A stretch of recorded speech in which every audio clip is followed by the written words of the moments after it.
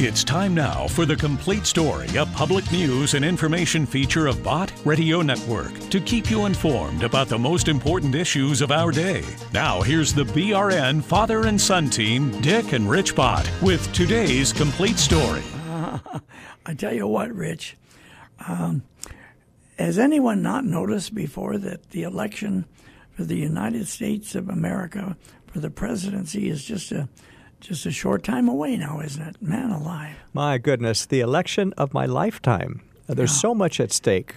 Yeah, that's the point. It's serious. Here's the thing, folks. It's not exciting. It's serious. It really is. I'm an old man, and I've never seen anything as serious as this moment in America. So as Bible-believing Christians, let's get this program started with this song. Here it is. There is a light that shines so bright, the morning star in the darkest night. Jesus, He is the light. There is a river that runs deep. This river runs inside of me. Jesus, He flows endlessly. He's the shepherd of the sheep. He's bread when I need to eat. He's the flowers in the spring. He's a song I can sing. Jesus is everything.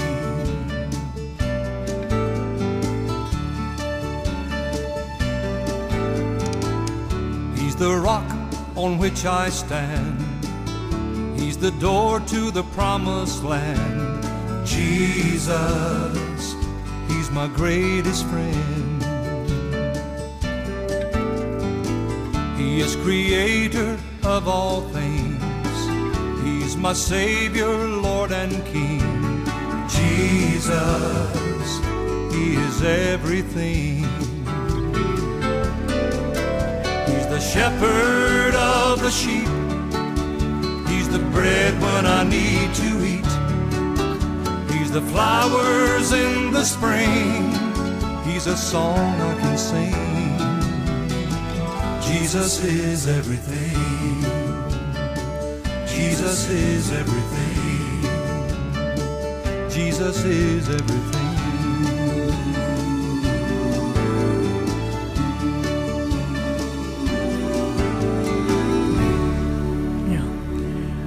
Before we get started with the feature on today's program, I would like everyone to think with me, and if you have $1 in your pocket or a coin, a penny, whatever it may be, why get it out and look at it. Do you know what it says on that?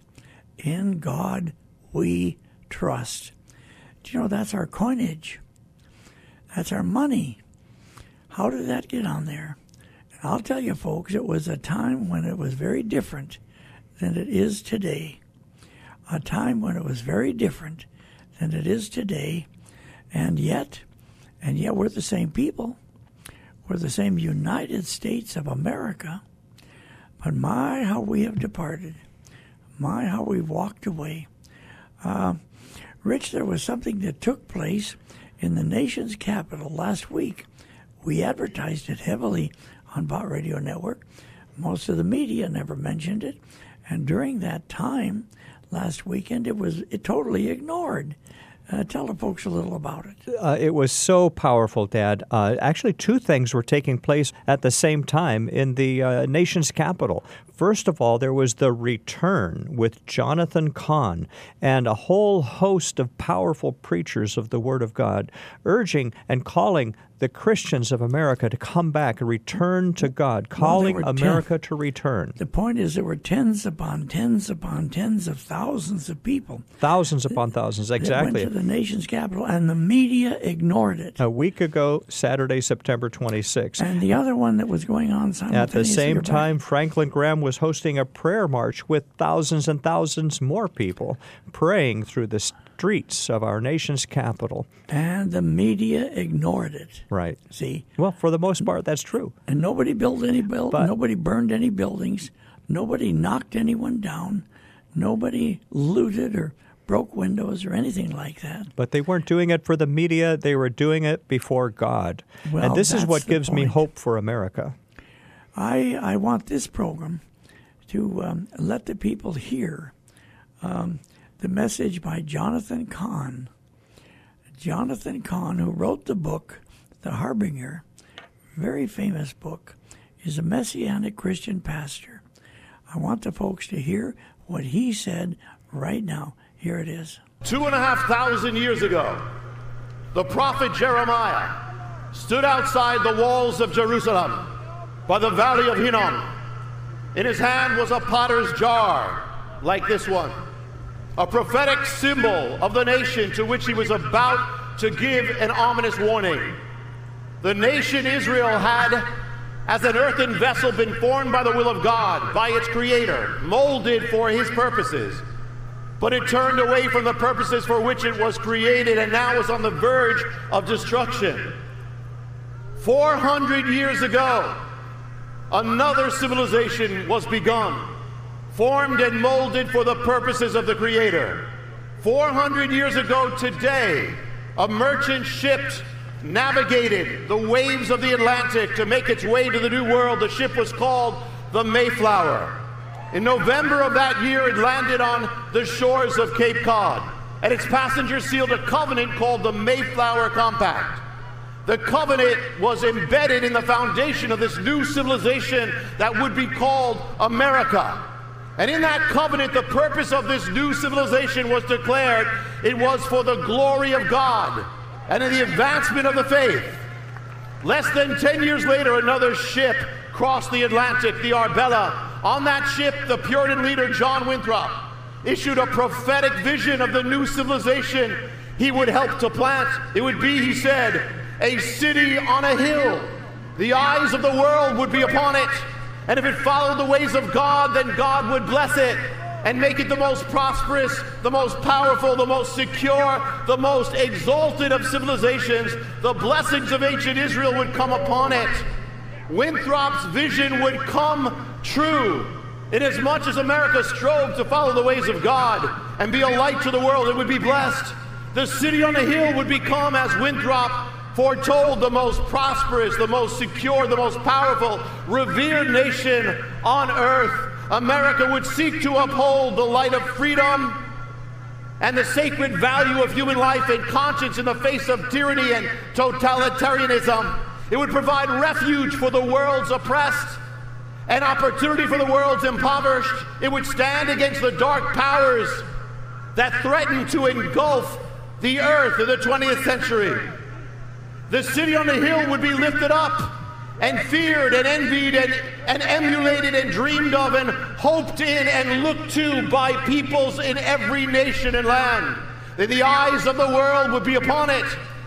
But Winthrop's vision didn't end there. It led to a prophetic warning. If, he wrote, the city on the hill should turn away from the God of its foundation, then the judgments that fell upon Israel would likewise fall upon it. And what was it that happened to ancient Israel? In the midst of its blessings, the nation turned from God, the God of its foundation. They estranged themselves from him. At first it was a drift, then a departure, and finally a war against his ways. The people drove him out of their hearts, out of their government, out of their ways and lives, out of their education of their children, out of the public square, out of their culture. And as Israel drove him out, the people, they opened up a vacuum. Into that vacuum came a flood of other gods. The gods of prosperity, of comfort, of desire, of carnality, sexual immorality, perversity, and self-obsession. They became their own gods. They overturned his commandments. They disregarded his ways. They redefined truth. They created their own reality. What was evil, they now called good, and what was good, they now called evil. That which they once revered, they now reviled. And that which they once knew to be wrong, they now celebrated. They profaned the sacred, and they sanctified the profane. And so the sanctity of life, they desecrated. Their children, their most innocent possession, they now lifted up as sacrifices and shed their blood on the altars of their new gods. And so the blood of their children cried out against them and would call forth their judgment. And it was over that valley where they had sacrificed their children that the prophet Jeremiah stood with a potter's jar in his hand to pronounce his nation's judgment. What about America? America has likewise fallen.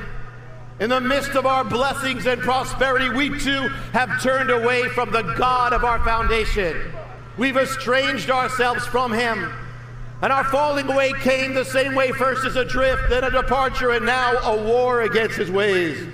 We drove God out of our hearts, out of our government, out of our ways, out of our laws, out of the education of our children, out of the public squares, out of our businesses, out of our media, out of our culture, out of our lives.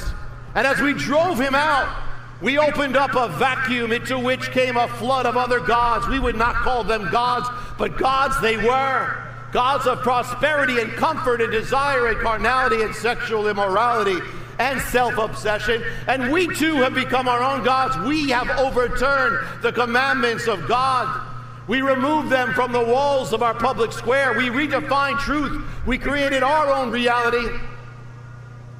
What is evil, we now call good. And what is good, we now call evil. What we once revered, we now revile. And what we once knew to be wrong, we now celebrate. We too have profaned the sacred and have sanctified the profane. And as for our children, our most innocent possession, we have sacrificed them on the altars of self-indulgence. It was here, in this city, over there. It was here that their collective murder was blessed and given sanction.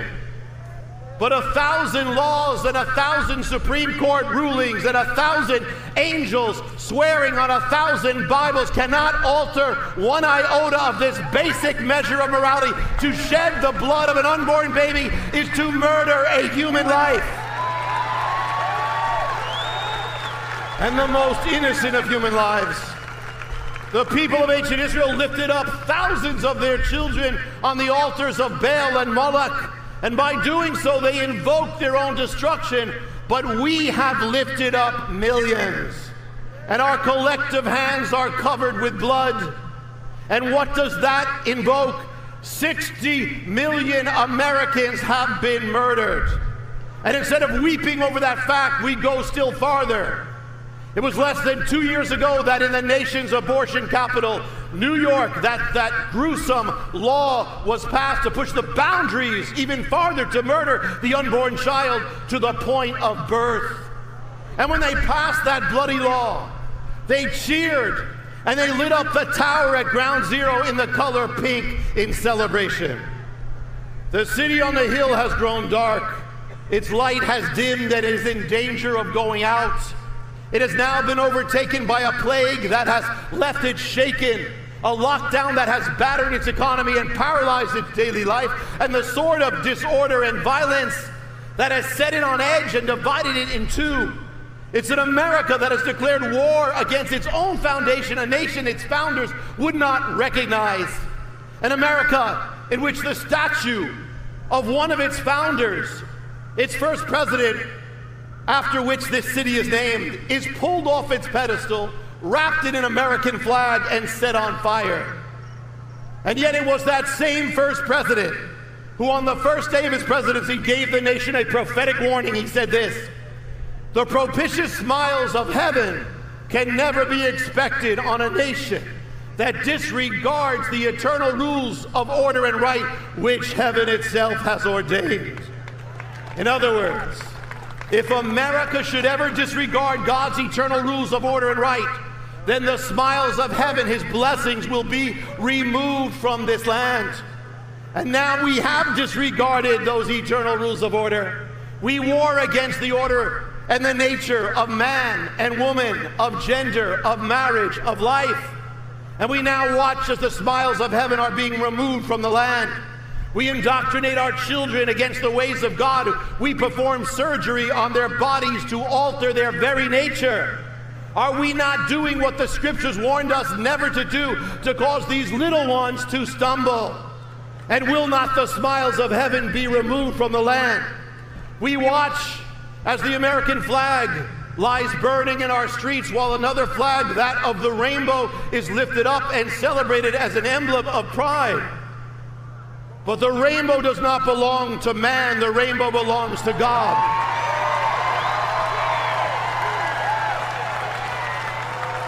And it was not given as an emblem to the pride of man, it was given as a sign of the mercy of God.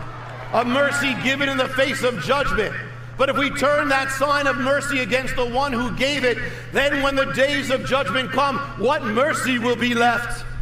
The Word of God stands against all hatred, all oppression, and all injustice against any person, people, nation, color, race, or group. And if you say Black Lives Matter, we agree, surely they do. But how do you say Black Lives Matter and say nothing of all the black lives killed in this land before they could even breathe their first breath? How could you be silent before the shed blood of millions of black sons and daughters? How do you not protest all the abortion clinics strategically placed in black neighborhoods for the purpose of destroying black lives? None of these ones can speak the words Black Lives Matter because their lives did not. But if they could speak, they would ask, why did our black lives not matter? It is for such things that judgment falls on a nation. How then does it fall? The Bible gives a very clear template. Years before that judgment, years before that destruction, the nation's hedge of protection is lifted. An enemy is allowed to strike the land. It's a wake-up call. It's a warning, a calling back from God. On September 11, 2001, America's hedge of protection was removed. An enemy struck the land and the nation was shaken. The man who warned America of the calamity that would come if it ever turned away from God, John Winthrop, ended up dwelling on an island. The ground of Winthrop's island became the ground of Logan Airport. Logan Airport is the very place from which 9/11 would begin and the calamity would fall on America. In the last days of ancient Israel, 9 harbingers, 9 signs of warning of coming judgment appeared in the land, beginning with that first strike. And it was there, I was standing at the corner of Ground Zero when I noticed an object. It was one of the 9 harbingers that appeared in the last days of ancient Israel. It was the beginning of an ancient mystery that would reveal that all the 9 harbingers of judgment have appeared in America, that appeared in the last days of ancient Israel. The destruction returned to the very ground on which the nation had been committed to God in prayer. The nation's ground of consecration would become its ground of calamity. America was consecrated to God in prayer the day of George Washington's inauguration, the first day as a constituted nation. If we could find out where that took place, we would be able to pinpoint America's consecration ground. It happened in New York City. America was consecrated to God at Ground Zero. Ground Zero is America's consecration ground. The ancient biblical mystery, the calamity returns to the ground of consecration. And on 9/11, a shockwave went forth from Ground Zero, and it struck and it cracked the foundation of the very place where George Washington stood when he gave the nation that prophetic warning, the warning of what would happen if we should ever turn away from God. And the smiles of heaven were removed from the land. In the days after 9/11, Americans flocked to their houses of worship and said, God bless America. And it looked as if there could be a spiritual revival, but the revival never came because there was no repentance, no turning, no return, and without repentance, there can be no revival. When that first strike, that attack of the enemy came upon ancient Israel, the nation's leaders responded not with repentance, but proclaiming a vow of defiance. That vow would seal the nation's course to judgment. When 9/11 came to America, the United States Congress gathered the next day right there on Capitol Hill to issue the nation's response. The Senate Majority Leader was appointed to present it. At the pinnacle of his speech, he uttered the words of the ancient vow of defiance, the same words that had been spoken by the leaders of ancient Israel in its last days, word for word. He had no idea what he was doing, but he was sealing the nation's course to judgment. And from that moment on, America has been following the footsteps of ancient Israel in its last days as a nation, departing ever farther, descending ever further from the ways of God. In our nation's capital, where its future is determined, and we cry out, Supreme Court justices, you open up your sessions with the word, God save this Supreme Court. But if you overrule the rulings of God, if you judge the judgments of God, if you strike down the eternal precepts of God, then how can God save your court? No, then there stands a court that is much higher, and there sits a judge who is much more supreme. And before his judgment, all judges will stand and give account. Members of Congress, leaders of the land, you sing, God bless America. But if you forge and execute laws that disregard the laws of heaven and war against them, then how can God bless America? No, then there is a greater magistrate and a higher lawgiver, and his laws are eternal, and by them all rulers and lawgivers will be judged. Pastors, ministers, spiritual leaders, shepherds of the land, you stand as representatives of God, but if you dilute his word, if you compromise it, alter it, turn it in against itself, if you consecrate sin and bless what God has judged, if you sanctify the darkness, then will you not be held accountable for the sheep you have misled? There is a great shepherd, and before him all shepherds will stand, and by his word will be judged. 2,500 years ago, the prophet Jeremiah stood with a potter's jar in the capital city of his nation. The jar, a symbol of that nation formed by God's hand, molded for his purpose and appointed as his vessel. But the nation had forgotten those purposes and now warred against them. How then could it stand? 400 years ago, today, the Mayflowers sailed through the waters of the Atlantic, and a new civilization was brought into being and formed as a consecrated vessel for the purposes of the Almighty. But that vessel, America, has also forgotten the purpose for which it was formed and now wages war against them. How then can it stand? And how can God bless a nation that wars against his ways, that blasphemes his name, that silences his word and vilifies those who uphold it, that sheds the blood of over 60 million of its children? Can the smiles of heaven remain upon it? They cannot. Such things only lead to judgment. God told the prophet Jeremiah, take that vessel and show it before the people. And then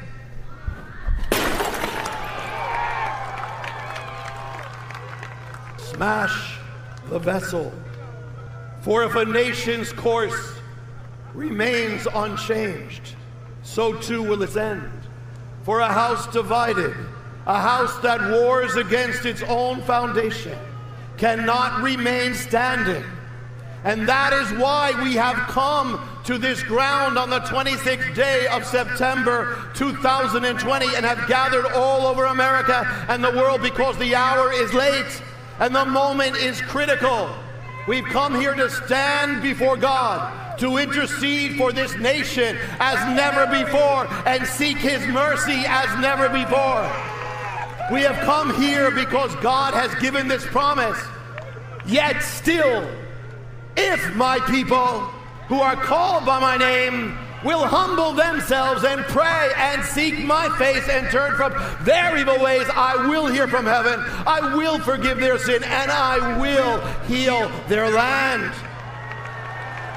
And it's repentance that brings revival. Let's come before God. Lord, we come before you, and Lord, we ask, have mercy on this land. Lord, we have sinned mightily. We have done all, we have blasphemed your name and your ways, Father, and there's blood on our hands. Lord, we ask, nevertheless, you're the God of mercy.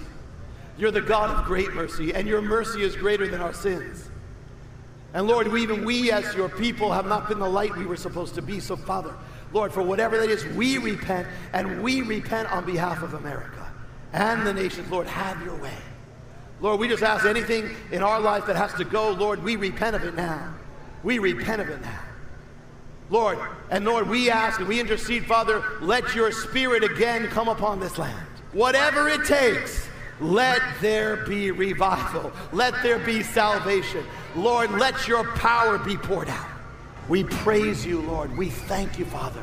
In the name above every name, the name of Messiah Jesus, Yeshua, the Lord of all, in his name.